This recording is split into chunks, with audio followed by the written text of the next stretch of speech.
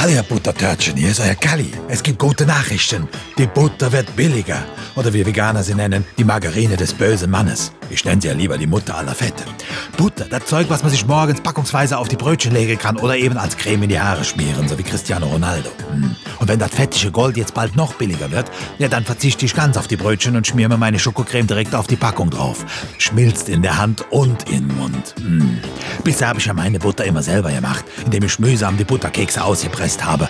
Das wird jetzt überflüssig. Ja, so eine Preisschlacht bei Lebensmitteln, das ist für mich wie Schlaraffenland. Du kriegst irgendwann die Buttercremetorte für Umme hinterhergeworfen.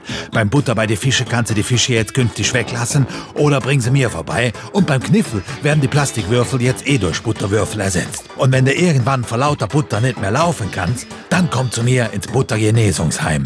Da bin ich jetzt schon die 2. Woche und ich finde das immer noch voll fett hier. SWR 3 Comedy. Mehr Spaß mit Ihrem Radio Nummer 1.